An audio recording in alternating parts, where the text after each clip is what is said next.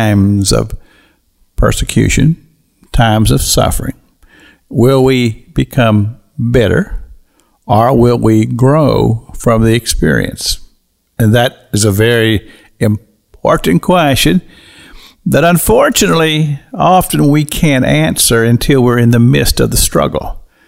I remember one time during the first George Bush administration, which was H.W. Bush, and I remember in an interview they asked him about that, and he says, well, I haven't been tested.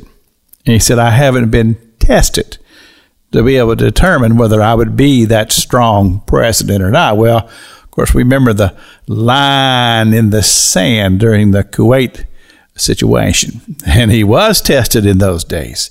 And that testing does come. And Peter, in the book of 1 Peter, we'll get to that in just a little bit.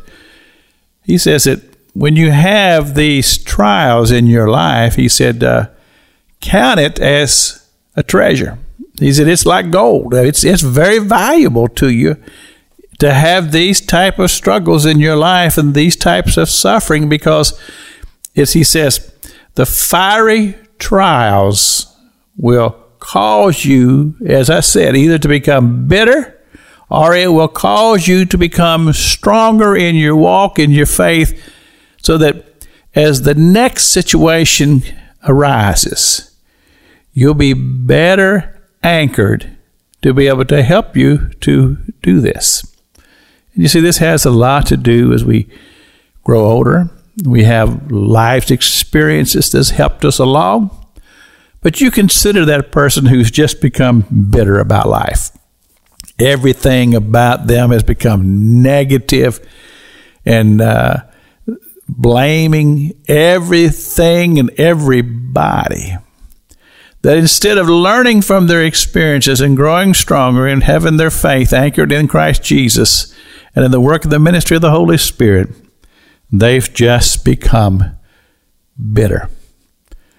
And my heart goes out to that person, because I know how difficult that position in life must be for that individual.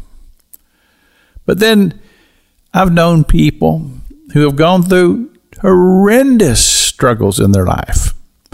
I know one particular couple that it just amazes me what they went through, and these were wonderful Christian people, and they had more things happen in their lives, but they never lost their faith.